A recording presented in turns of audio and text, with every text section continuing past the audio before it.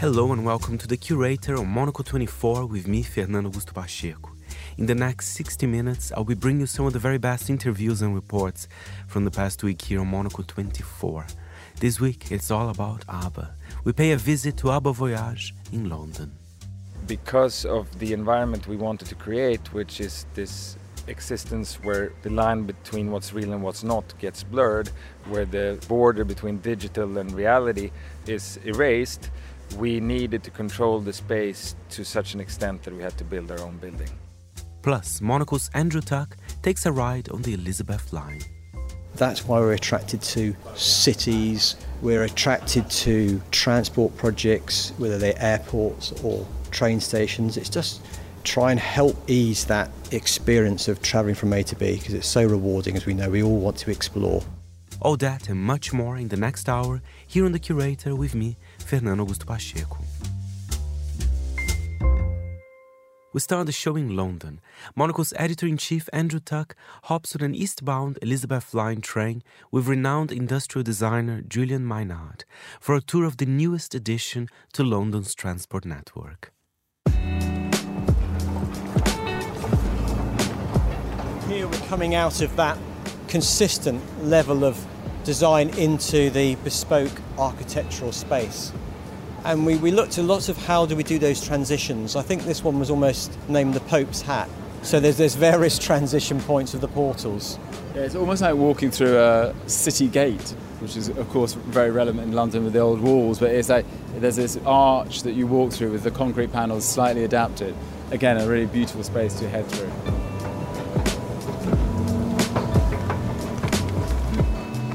So you can see we're at street level here, and then we're going to pass down. We get a sense of the datum of the street, so immediately we know we're going under the street, and that's quite a purposeful sign, isn't it? It is saying Elizabeth Line starts here. And then we come onto the platform here. A nice little moving map as well, not just telling you the times the train's arriving, you get some sense of, you see the stations passing by, you understand you're definitely on the right platform. And what I've noticed about this legible London maps, if you've got time to dwell, and I've noticed this observing people, is that while they're waiting for the train, people naturally gravitate towards these, and while they're waiting they just have a look at where they are and what they might look at, what the sites. We're looking here, oh, I didn't know the Guildhall was there, I'm aware of the Barbican. Immediately people can orientate themselves while waiting for a train, where they've never had that opportunity until they get almost out on the street. And that's why you always see outside stations groups of people almost like discharged out of that ticket hall and looking, right, where do I go next? This is all about journey planning. And also I think important when you're exiting the station that it makes you think, it's fine, I can walk. You don't think I need to find another mode of transport to get to my destination, even if it's 500 metres away. Many people often seem to jump in a cab because they're just a bit nervous about how to get to somewhere. So again, just encouraging you to use walking alongside your Elizabeth Line experience. And it's all about giving people the right information to enable them to explore cities, explore districts. I think it's the core part of how we're thinking of designing our cities and the elements of engagement with people. It's just nice that you've even thought about what you do with people when they get off your trains, how you hand them back to the city and how you get them to explore it and understand it. Yeah, well, I think that's central, is this user experience approach on the end-to-end journey. It was been a passion from me when I was back at the RCA when I did a technology project, and that's how I came to work for Grimshaw, about looking at how can we improve the ticketing system, how can we improve that experience of travel. Because I think that we'd almost, this is back in 1988-90, regressed of the experience in travel. Everyone said, how do we bring back a more, intuitive, a bit more encompassing way of travelling? It doesn't have to be so arduous. And in our work, that's why we're attracted to cities, we're attracted to transport projects, whether they're airports or train stations. It's just try and help ease that experience of travelling from A to B, because it's so rewarding, as we know, we all want to explore. And I always remember when someone came for an interview And I said, why are you interested in wayfinding? And she said, well, the most frightening experience was when I was a child and I was lost and I couldn't find my way out of this station and I'd lost my parents. And that was a really powerful emotion which I've never forgotten. And that's what got me interested in wayfinding. And I think that really resonated with me. There's nothing more stressful in not knowing where you're going. And it can put you off a place, can't it? It can put you off going somewhere. And I think if we can just do one small element into refining that experience for people, then that's quite a rewarding job for a designer. That's almost a perfect fine line, because we're now going as individuals, as travellers on Elizabeth Line, but we also know where we're going as a city and hopefully the country as well, because this is a really amazing piece of industrial design. Thank you for giving us an incredible tour. Thank you very much indeed.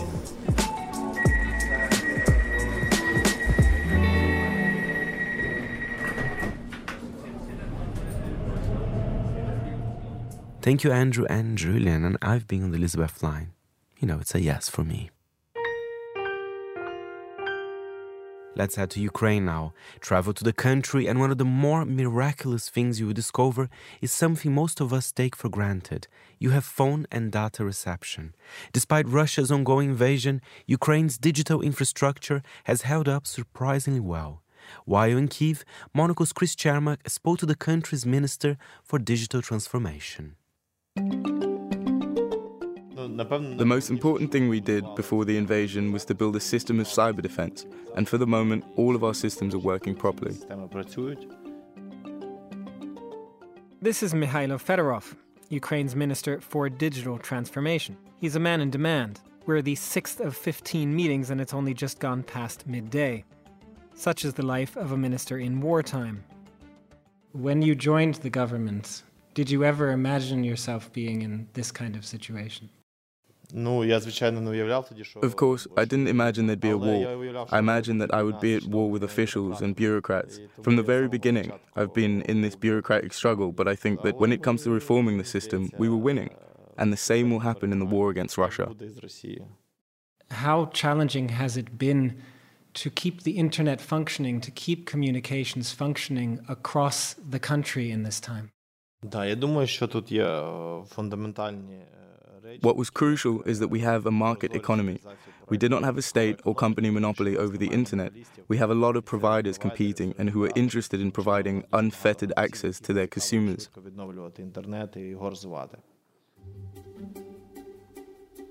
Fedorov tells us that Ukraine has been quick to repair connections where access was cut.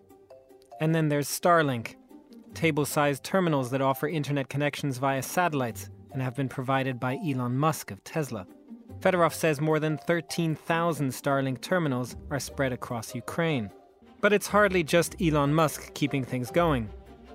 Ukraine has a history of digital literacy and companies at the forefront of digital trends. The country is also known for providing back-office services to major tech companies. For Fedorov, these connections have served Ukraine well during the war. In Ukraine, we already had a high level of digital literacy. We also launched a special tax regime for IT professionals, and we had established contacts with a lot of big tech companies. So when the war started, and we needed to enlist the help of those contacts, we didn't have to start from scratch. We were already in touch. So that's step one, keeping the internet running and keeping your cyber defenses up. Step two has been providing essential services for Ukrainian citizens, even in wartime. The most important service we launched allows people to apply for financial support in areas affected by the fighting. Another tool allows for people to ask for a refund for their damaged property. And the third tool is called Chivaro, which means enemy. That allows people to report the movement of the enemy. All of these new services he mentions are part of a state-funded app on your phone called Dia. It was launched before the war and is now used by 18 million Ukrainians for everything from paying taxes to getting subsidies for small businesses to paying speeding tickets. Fedorov, himself a former entrepreneur, says the app has been expanded to include digital identification documents, and he's clearly proud of its functions. What makes us unique is actually we are sourcing our inspiration not from how government services work in other countries, but how businesses work efficiently, how they can be friendly for the user. We want to do the same with the state services. So that's step 2, keep essential services running online. Step 3 involves tackling disinformation and documenting war crimes happening across the country. One aspect of this has been providing police and the military with the digital tools to document war crimes as they happen. But Fedorov says this is also where Ukrainian citizens have perhaps played the biggest role, both in getting the message out and in documenting the aftermath of attacks. We have launched some digital campaigns to support the brand of Ukraine, such as Be Brave Like Ukraine or United 24. But citizens are also generating a lot of content that is spreading virally. That also helps to get the message out. So it's not just our effort, but the effort of our citizens.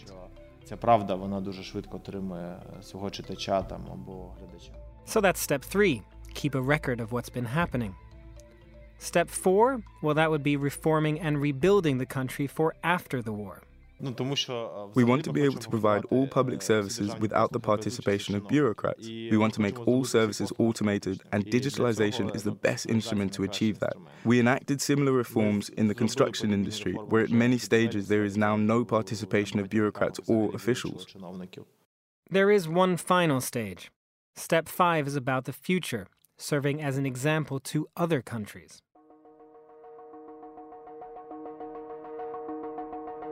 We see from surveys of Ukrainians who had to flee abroad that one of the things they appreciate most about Ukraine compared to other countries is our level of digitalization.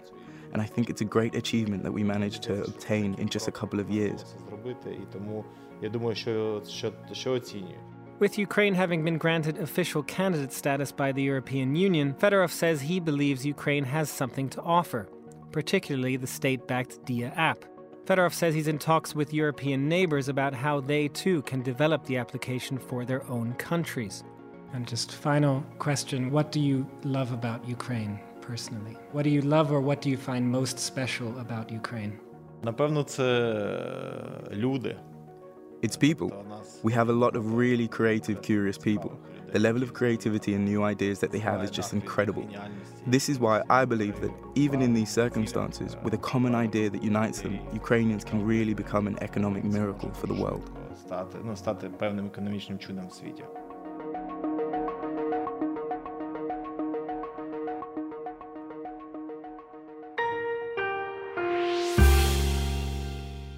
You are listening to The Curator on Monocle 24 with me, Fernando Augusto Pacheco. We stay in Ukraine now to take a look at the role of journalism during the war. Monocle's Carlota Rebelo spoke to Katerina Sergatskova, an editor who founded the 2402 Fund when the invasion began, providing medical training, protective equipment, and risk assessment courses to Ukrainian journalists, who suddenly had to trade their usual bits of culture, design, or similar to become frontline reporters. The fund has now evolved into financing independent journalism too, and has so far provided equipment and training to over 200 journalists in the country. I'm a Ukrainian journalist. I used to live in the east of Ukraine all my life. So my hometown Bakhmut is now in the front line. And at the first day of war, we had to leave our places with my colleagues because we understand that we can't work in this war situation because it's too dangerous for journalists. We know a lot of situations when in Donetsk and Luhansk journalists were killed or imprisoned because of their work. So we decided that all our staff need to be relocated from the east because of this danger. Obviously, as everyone says here, Ukraine has been at war for 8 years. Mm-hmm. What was that like?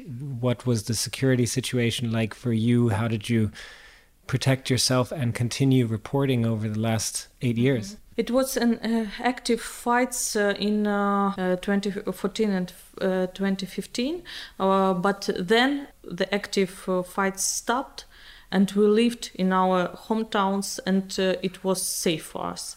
We work, we tell people about how East was developing, and it was a lot of projects, new buildings, new roads, new social projects, and we thought that East have a chance to live, to develop.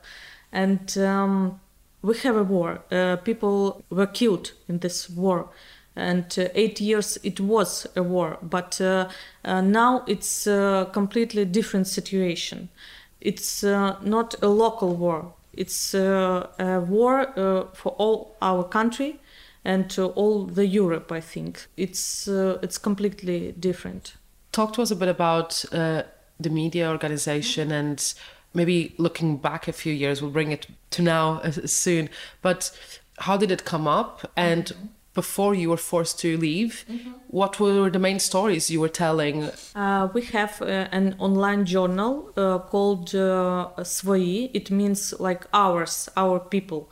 And it was founded by agency of media growth called ABO. It's our office. And we had a lot of stories, and we have now, about people from the East. And it's about the people who live there and the people who are IDPs. Internally displaced. Yes.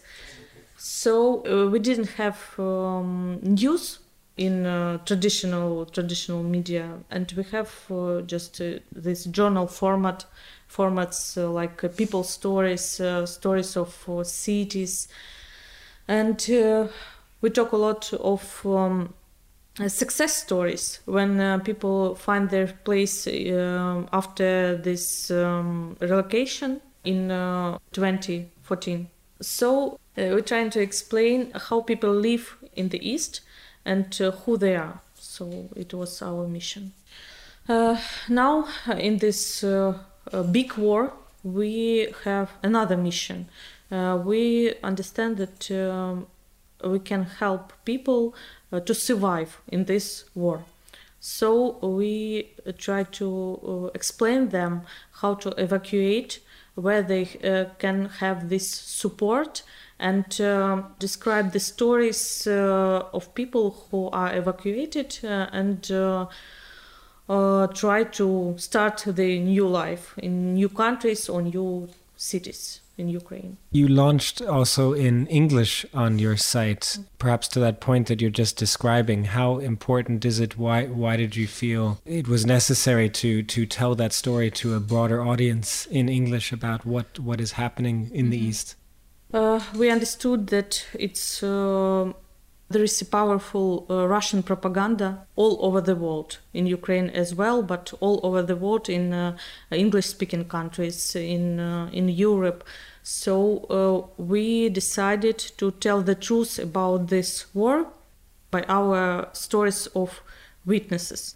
And we decided to translate the most important stories that my colleagues collect in English, to give a possibility to people all over the world know the truth, how people survive and how people die in this war. And we try to get contacts with foreign journalists, and they take our stories in English and translate them to Japanese, to other languages, and present them to their audience. So it's very important to us that our stories have this long life.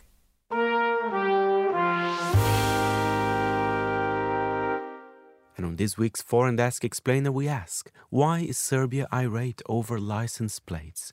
Kosovo intends to implement a policy that requires drivers in the country to use Kosovan license plates, but Serbia isn't happy. Andrew Muller explains what this is really about on this week's show. Circa 2004, your correspondent spent a morning at a border crossing between Serbia and Kosovo, not far from the Kosovar town of Podujevo.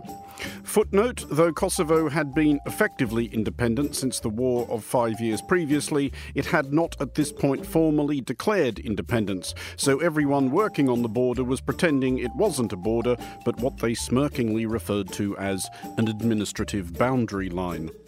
Anyway, I'd been speaking to members of the bewilderingly multinational police force attached to the United Nations Interim Mission in Kosovo, or UNMIK. At this particular post, American cops were cooperating affably enough with Czech and Slovak soldiers, all commanded by a cheerful Russian colonel. Those were the days, etc. The Swedish captain who'd driven me from Pristina suggested we have a coffee at a roadside cafe, so we could enjoy a curious local spectacle. We didn't have to wait long. A red Yugo coupe, which had just cleared border formalities, parked alongside us. The driver got out, fished a screwdriver from his trousers and removed the Serbian license plates. He then opened his boot, threw the Serbian plates in, retrieved the Kosovo equivalents and bolted them onto his car before proceeding.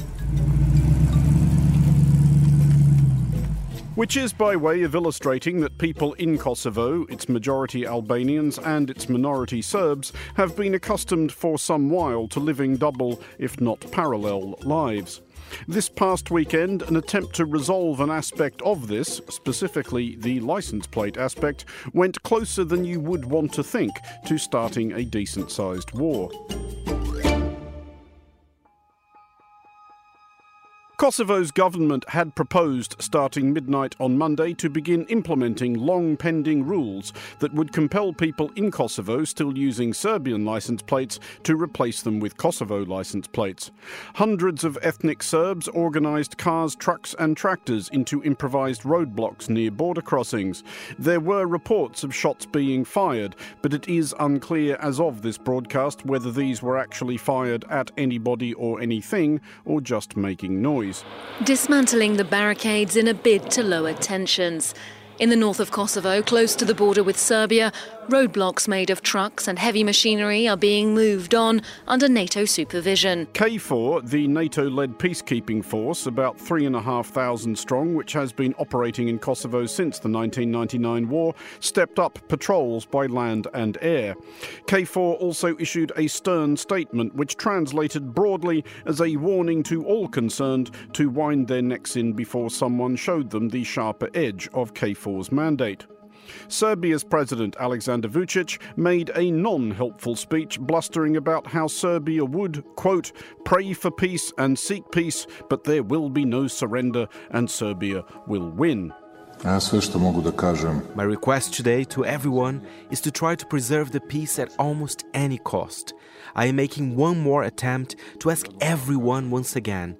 Ask the Albanians to come to their senses, to ask the Serbs not to fall for provocations and not to do anything that could lead to conflict. If the newcomer to this row surmised that everybody couldn't possibly be getting this wound up about license plates, the newcomer would be right. What everyone is getting this wound up about is what the license plates represent. Serbia has never accepted Kosovo's sovereignty. At the risk of tempting fate, Serbia regards Kosovo much as Russia does Ukraine or China does Taiwan, a temporarily rogue province. Though much of Kosovo's ethnic Serb population left after the 1999 war or after a series of anti-Serb attacks in 2004, there are perhaps 80 to 100,000 or so Serbs remaining, largely but not exclusively concentrated in Kosovo's north, near the border with Serbia. In the larger Serb enclaves like the north side of the city of Mitrovica, people ignore the Kosovar state and its institutions, edicts and documents as far as possible. Do you recognise Kosovo as a country? It's a very hard question. We are part of Serbia, you know. Because if I talk about Kosovo Republic, people here, they don't like that, and now they don't like me. Kosovo's line is that the licence plate thing is a perfectly reasonable administrative tidying up, an overdue implementation of a protocol on freedom of movement between Kosovo and Serbia, which Serbia agreed to in 2011. Today, officially, the Integrated Border Management Agreement is being implemented. First at 2 border crossing points, Merdare and Jarinja. Then on the 31st of December, it will be implemented in Brnjak and Končar. Serbia is choosing to interpret it, or pretending to choose to interpret it, as something altogether more sinister. President Vučić has suggested that it is ethnic cleansing disguised as bureaucracy, somewhat absurdly likening it to Operation Storm, the 1995 Croatian army assault on the largely ethnically Serb portion of that country. 3 days later, his army began shelling the rebel Serbs' capital, Knin. As to why Vučić is taking this line, there's a simple answer and a more complicated one. The simple answer is that Vučić, who was, during the 1999 war, Minister of Information under Serbian President, later indicted war crime suspect Slobodan Milosevic, is cranking out the paranoid, melodramatic self-pity which underpins nationalist populism everywhere and in Serbia more than in most places.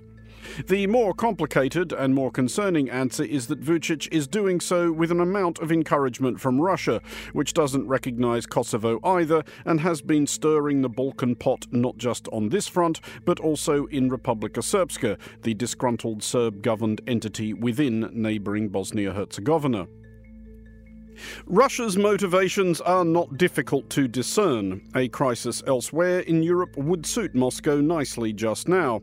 Kosovo, under some pressure from the US and the EU, has agreed to postpone the new licence plate regime for a month. What is important to say on behalf of the European Union is that everyone involved in this needs to remain calm, and any uncoordinated and unilateral actions that jeopardize the stability and security on the ground and which impede the freedom of movement of all citizens there need to stop immediately.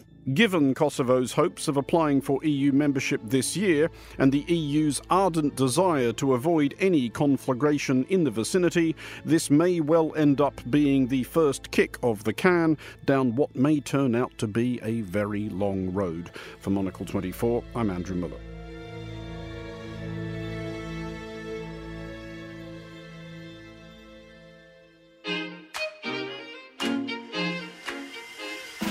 UBS has over 900 investment analysts from over 100 different countries. Over 900 of the sharpest minds and freshest thinkers in the world of finance today. To find out how we could help you, contact us at ubs.com.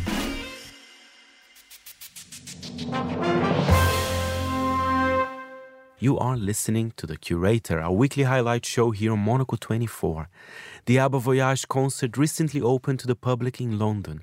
The concert sees Agnetha, Björn, Benny and Anni-Frid perform digitally with a 10-piece band during a residency that is due to run until May next year. On this special edition of the Monocle Weekly, Georgina Godwin meets the world-class creative team. Lead producer Svana Gisler, known for her work with David Bowie and Beyoncé, and producer Ludwig Andersson, who worked across Mamma Mia. The pair tell us about the background to the show, give us more information on the custom-designed venue, review a little of the technological wizardry behind the performance, and explain how the magic of ABBA is celebrated every night. I am Ludwig Andersson, and I am one of two producers of ABBA Voyage, and we're right now sitting in the ABBA Arena at Puddingmill Lane in East London. I'm Svana Gisler. I am the other producer of ABBA Voyage. So let's begin at the beginning. How did it begin? 6 years ago, an idea was brought to our offices in Stockholm, which means ABBA's offices. An idea that it could be possible to recreate human beings in a digital world. Originally, that was it. And usually, ABBA, who's been saying no to things for 40 years, which is part of their way of working, they for once thought, yeah, that sounds pretty interesting, let's have a look at that. And to make a very long story very short, we did have a look at that, and we continued having a look at it for 6 years, and here we are. The first couple of years were spent in research and development trying to look at what's out there, what does exist, what technology does exist. And once we realized what technology there was, we started talking about, well, what can we do with that? And should we do anything with that? And once we decided, yes, we want to do something with that, what is that thing? And then we went into full production 3 years ago, maybe, and started talking and planning, and one thing led to another. And one tends to forget, actually, how things happen. But all I know is that it's been 6 years and here we are. And I mean, I guess in that 6 years, technology must have continued to improve and advance. Oh yeah, technology moves incredibly fast. At some point, you've just got to put a stick in the ground and go, okay, we're going in at this entry point and we're sticking with that. The technology we use is not new. We didn't invent it. It's motion capture and it's ILM's CGI in a way. But it's the scale of it that's new. It's how we use it that is new. It's the incredible level of perfection that they've achieved with that technology that is quite groundbreaking, and that requires a lot of time and a little bit of money and a very, very clear creative vision. It sort of becomes an exercise in restraint in a way when you start off with a blank sheet and tell yourself that everything's available to you. Then it becomes an exercise in breaking down what it is you actually need and leaving the rest behind, if that makes sense. So just describe to me what it is that a member of the audience is actually seeing when we sit here in this extraordinary auditorium. It's simple, really. It's a concert. And anyone coming to this place, I am pretty sure will experience a concert.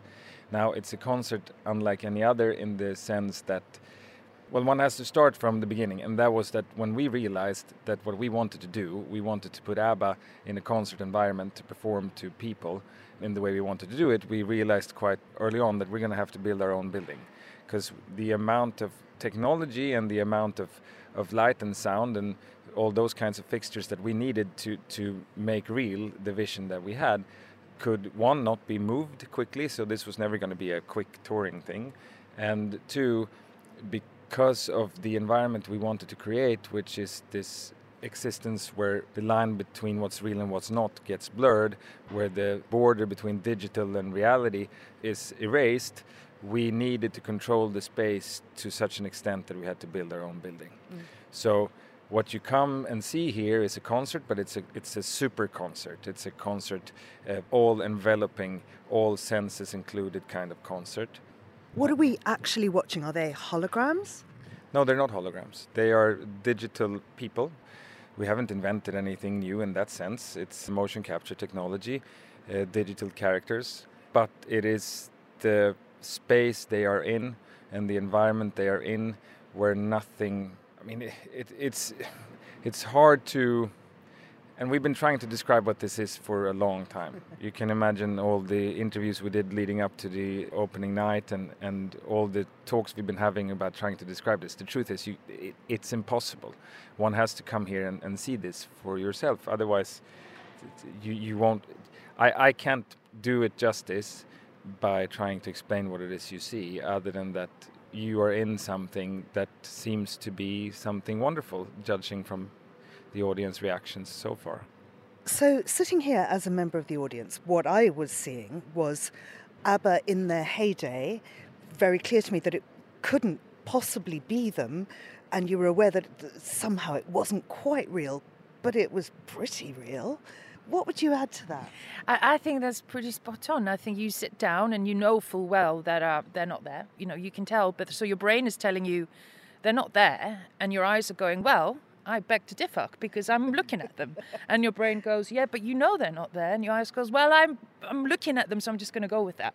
You hopefully settle in and just go with the emotions that the journey takes you on. And we get asked a lot about technology when we get asked about the show, because it seems to be what people get fascinated by. But for us, we were never fascinated by the technology. It's a vehicle for something much, much, much more important. That was the vision, really, which was not just to have ABBA on stage and make them believable and all of that. It was to make the audience feel something. And if you don't sit here and feel something, then it doesn't really matter what we've done, we would have failed. I believe in angels, something good in everything I see. I believe in angels.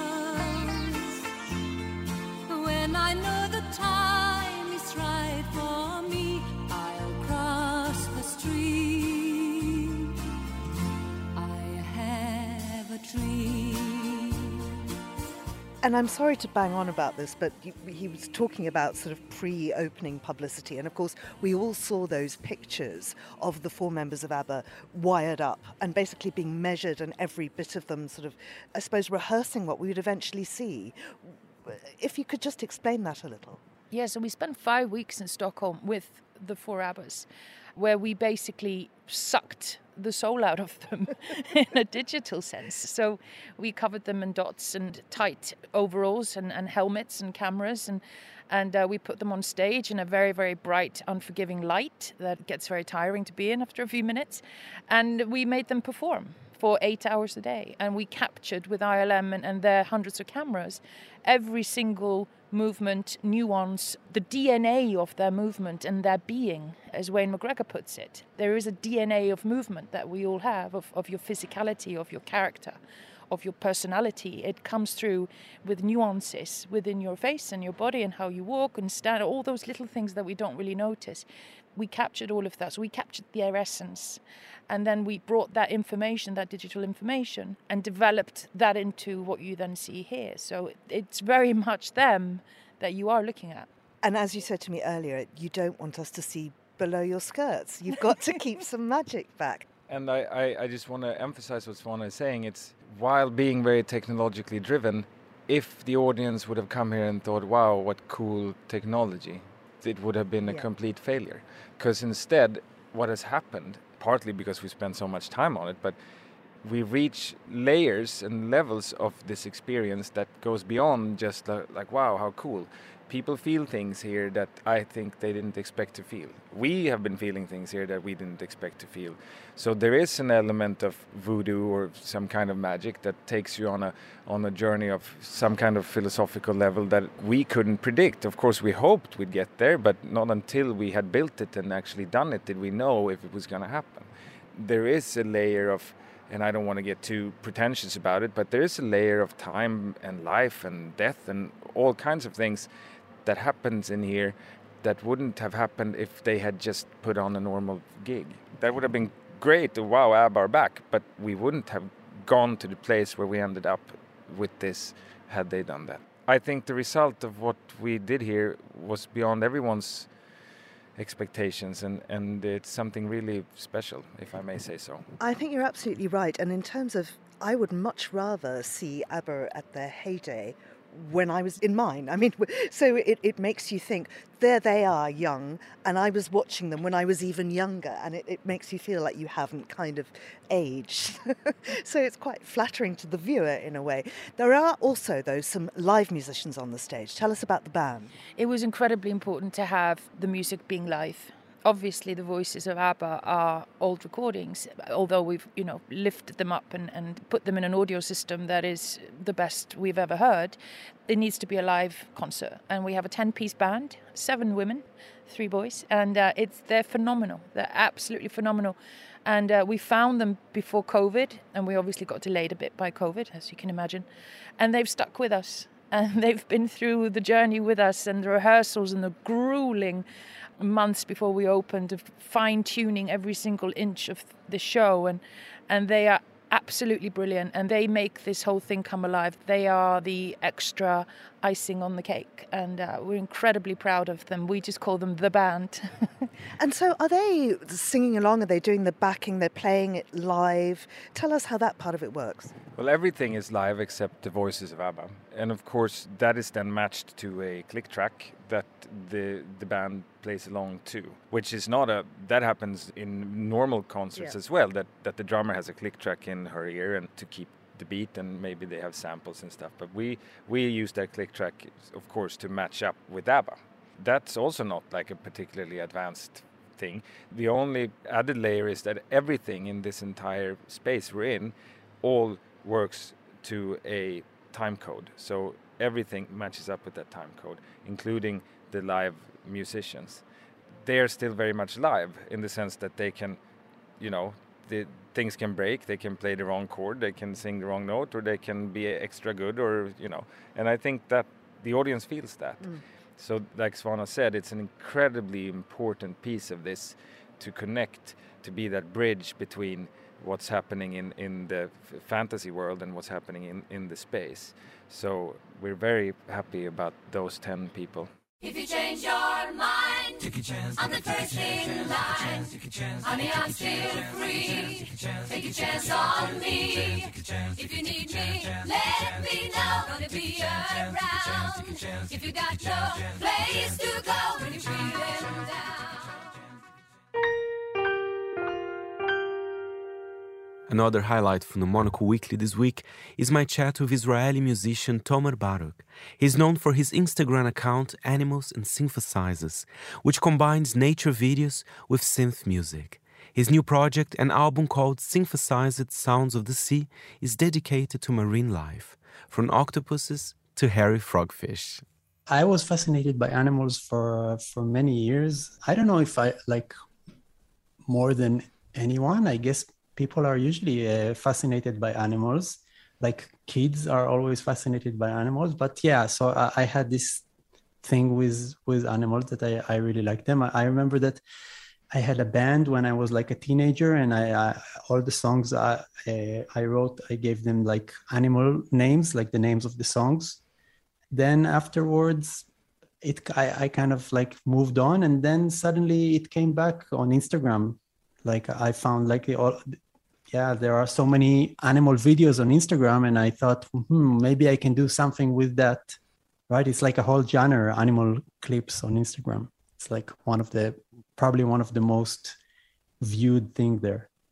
And that's what I find it fascinating. It's the animal clips, but there's some beautiful music in the background. And it's so interesting that when you see the video, you kind of understand why you chose those lyrics. But what is the choice? Because, do you think some animals, they need more menacing music? Others, they need like a kind of a squelchy synth. Is there any logic to it, or do you go with your heart? I think I go with my heart or with my, sense of aesthetic. I don't know. I go through a lot of animal videos. I'm following all the animal accounts on Instagram, or not because there are millions, but I'm following a lot of them, and I'm watching a lot of animal videos. And then occasionally one of them is like sparks some imagination, and I get like I look at it and I'm like, I know what sort of a sound this clip needs.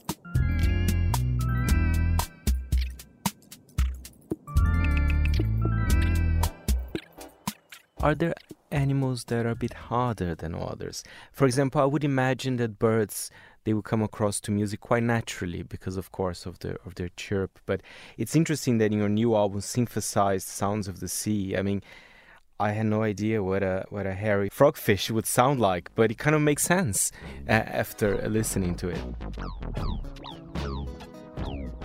Yeah, for me, the most important element of a video is the motion, right? There is the color and the vibe and the atmosphere, but the thing that really helps attach sound to a video is motion. So for me, any animal that has an interesting way of moving is something that I can work with.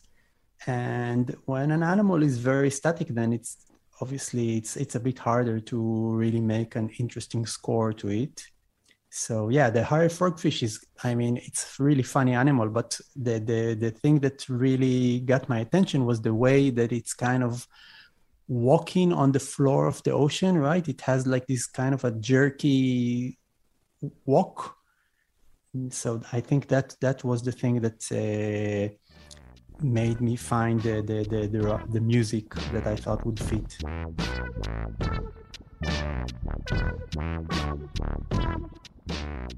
And let's talk about the new album, Synthesized Sounds of the Sea. I know on your Instagram account, we have dogs, birds, all sorts of animals, but the album is very much focused on marine life, right? Yes. I can say that, a while ago, I thought that I want to make an album out of this, do something that is expanding like this project and going a little bit out of this medium of Instagram. And I was trying to think how to make it a coherent piece, because if you go on my Instagram, it's kind of eclectic. There are lots of clips that each of them sounds quite different, because the music is trying to work with the video, and the videos are different, so the music is also different. So I thought, how can I make it into one piece? And I thought, if I focus just on marine life, then it kind of gives a certain vibe to all the music, right? Even if there are different animals, they still have this sort of underwatery atmosphere. It's a little bit more chilled. It's a little bit more slow and ambient, and there is like textures. So I thought that if I focus on just one sort of like one environment, then I will also get certain sounds, and this will make it into like a real album and not just like a collection of pieces of music. And, you know, we're talking here about synthesizers as well, but listening to the album, I can see a lot of influences as well. In the single that we were just mentioning, the hairy frogfish and the finger dragnet, right? I could even spot a little bit of kind of old school hip hop in there as well, which kind of completely makes sense. Yes, definitely old school hip hop for sure. And Jay Dilla with I took the kind of syncopated, or like the jerky beat, the not equal beat. I took it from the movement of the frogfish, but of course I also took it from like this style of Jay Dilla hip hop, that all the beats are a little bit quirky or a little bit out of sync. So yeah, it's like a whole tradition in like early 2000s of making like these beats which are a bit off. I really enjoyed the interludes as well, I have to say. They're very short, but you did one for sharks, which I thought it was quite elegant and haunting at the same time. And the garden eels, it was very funny, very kind of robotic noises as well. I really enjoyed that one. Thank you. You saw the videos also, or just? Yes, I saw. Yeah, because we have to tell people. I mean, you on YouTube, I think people can also see kind of videos of some of the tracks, right? That's the point you wanted to do as well, right? Yeah, it's like it's an audio-visual album, and then I was kind of questioning, like, should I put in this sort of like also like some really like interludes that are short and it's just more sound design than music, or like does it work as only audio, or does it only work as video? But eventually I decided to put it also in the audio version, and I think it's interesting. I don't know, what do you think? Did you like it also as audio? I think so, because some animals, for example, sharks, perhaps a bit too obvious to have the full song, but let's have a little interlude. I think it was super nice, and I think it matches the imagery as well. And listen, Tomer, I love animal videos, but it's hard to spot a good one. There's so many out there to choose. Do they know, the people that make those videos as well, that they are in this kind of interesting project? Have you been approached by some people say, oh, you know what, I love now that this fish video that I did it's in this beautiful album here? Yeah, they know. I asked to use their video, so they know. And some of them really like it. For sure, some of them are excited by it. Others, they don't care so much. They are like, yeah, it's cool, whatever. Do you have a favorite animal, perhaps, of the sea, or a favorite track from the album? Because another one that I was going to highlight here, I think the Blanket Octopus, a great one.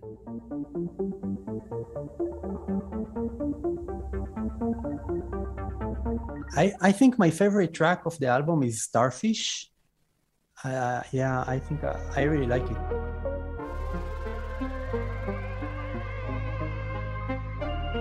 Because of I think I really managed to give it like this sort of a Plantasia vibe, which I thought is like kind of a, you know this album Plantasia by Mort Garson? Oh yes, is it from the 70s? Yeah, from the 70s. It's an album dedicated to plants. So I thought that this album is a little bit of a tribute to Plantasia. It's like the animal version of Plantasia. because in Plantasia, like every track is dedicated to a plant, and in this album, every track is dedicated to an animal, and this one, Starfish, is really like the most influenced by that 70s old school sound. But I think that in terms of like the animal, which animal I like the most, so yeah, definitely the blanket octopus is such a magnificent animal. I remember when I first saw that video, I was shocked. I was like, this is unbelievable. It's impossible that this sort of a thing exists.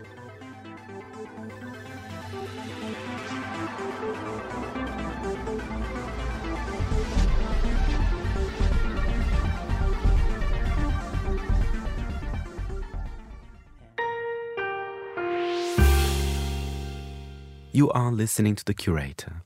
Time now for Food Neighborhoods. This time we have a recipe by the chef behind Bangkok's Potong restaurant.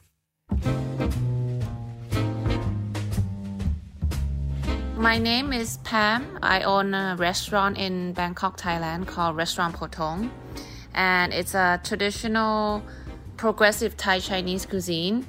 And what I'm gonna share for you today is a basic recipe that my mom's always cook for me. The ingredient seems a little bit much, but actually if you got all the ingredients, it's really easy to make this recipe. I would call it mapo tofu.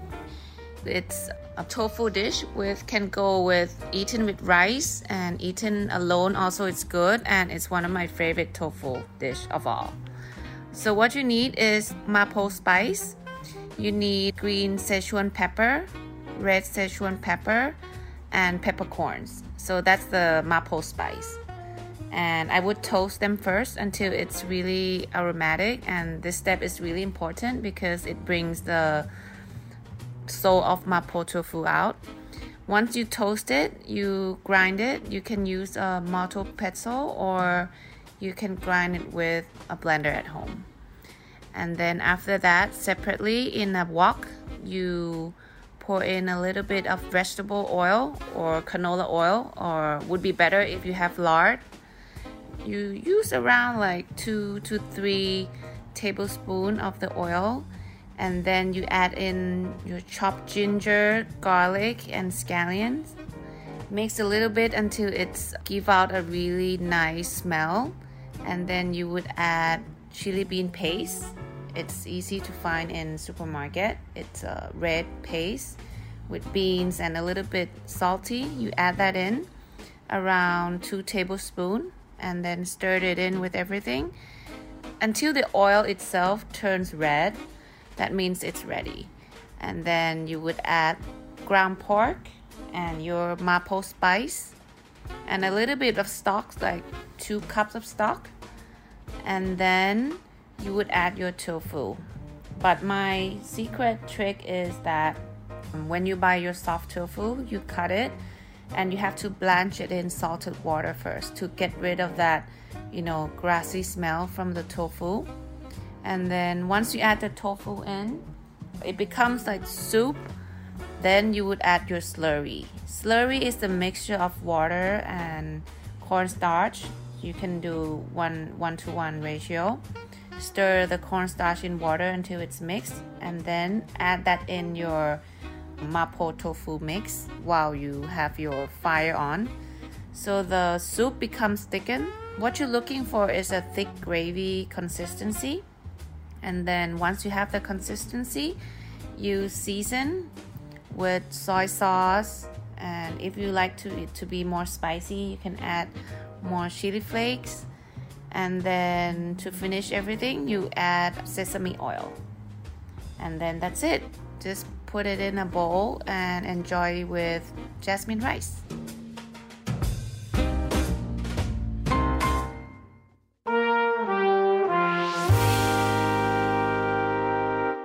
And for Monaco On Design Extra, we visit Geneva City Hall, a newly revamped by architecture firm Bonhote Zapata, to help foster dialogue and democracy.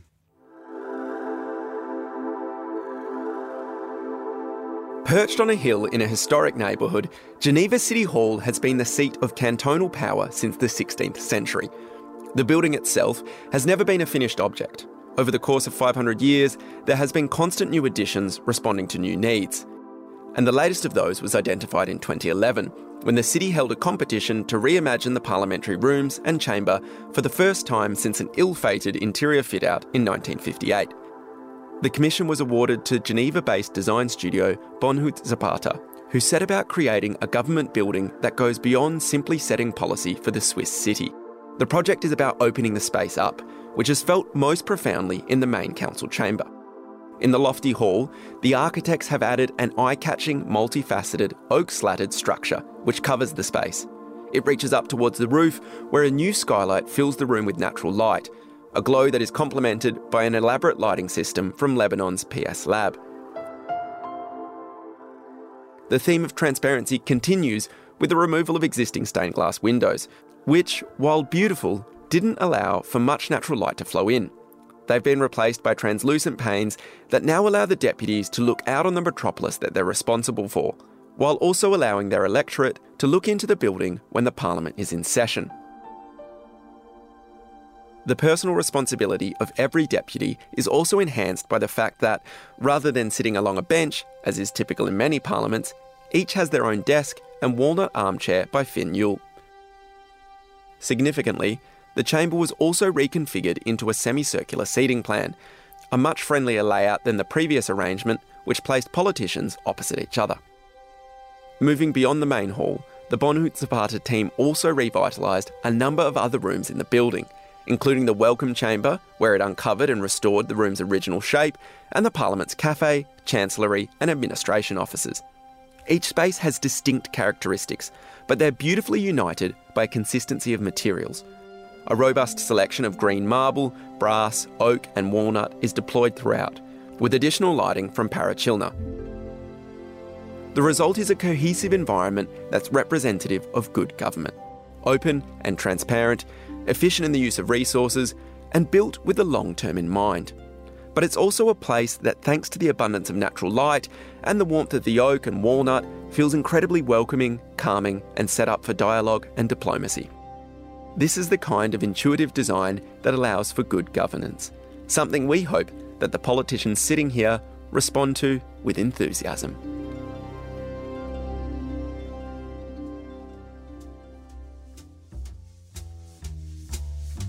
Well, that's all we've got time for this week's edition of The Curator.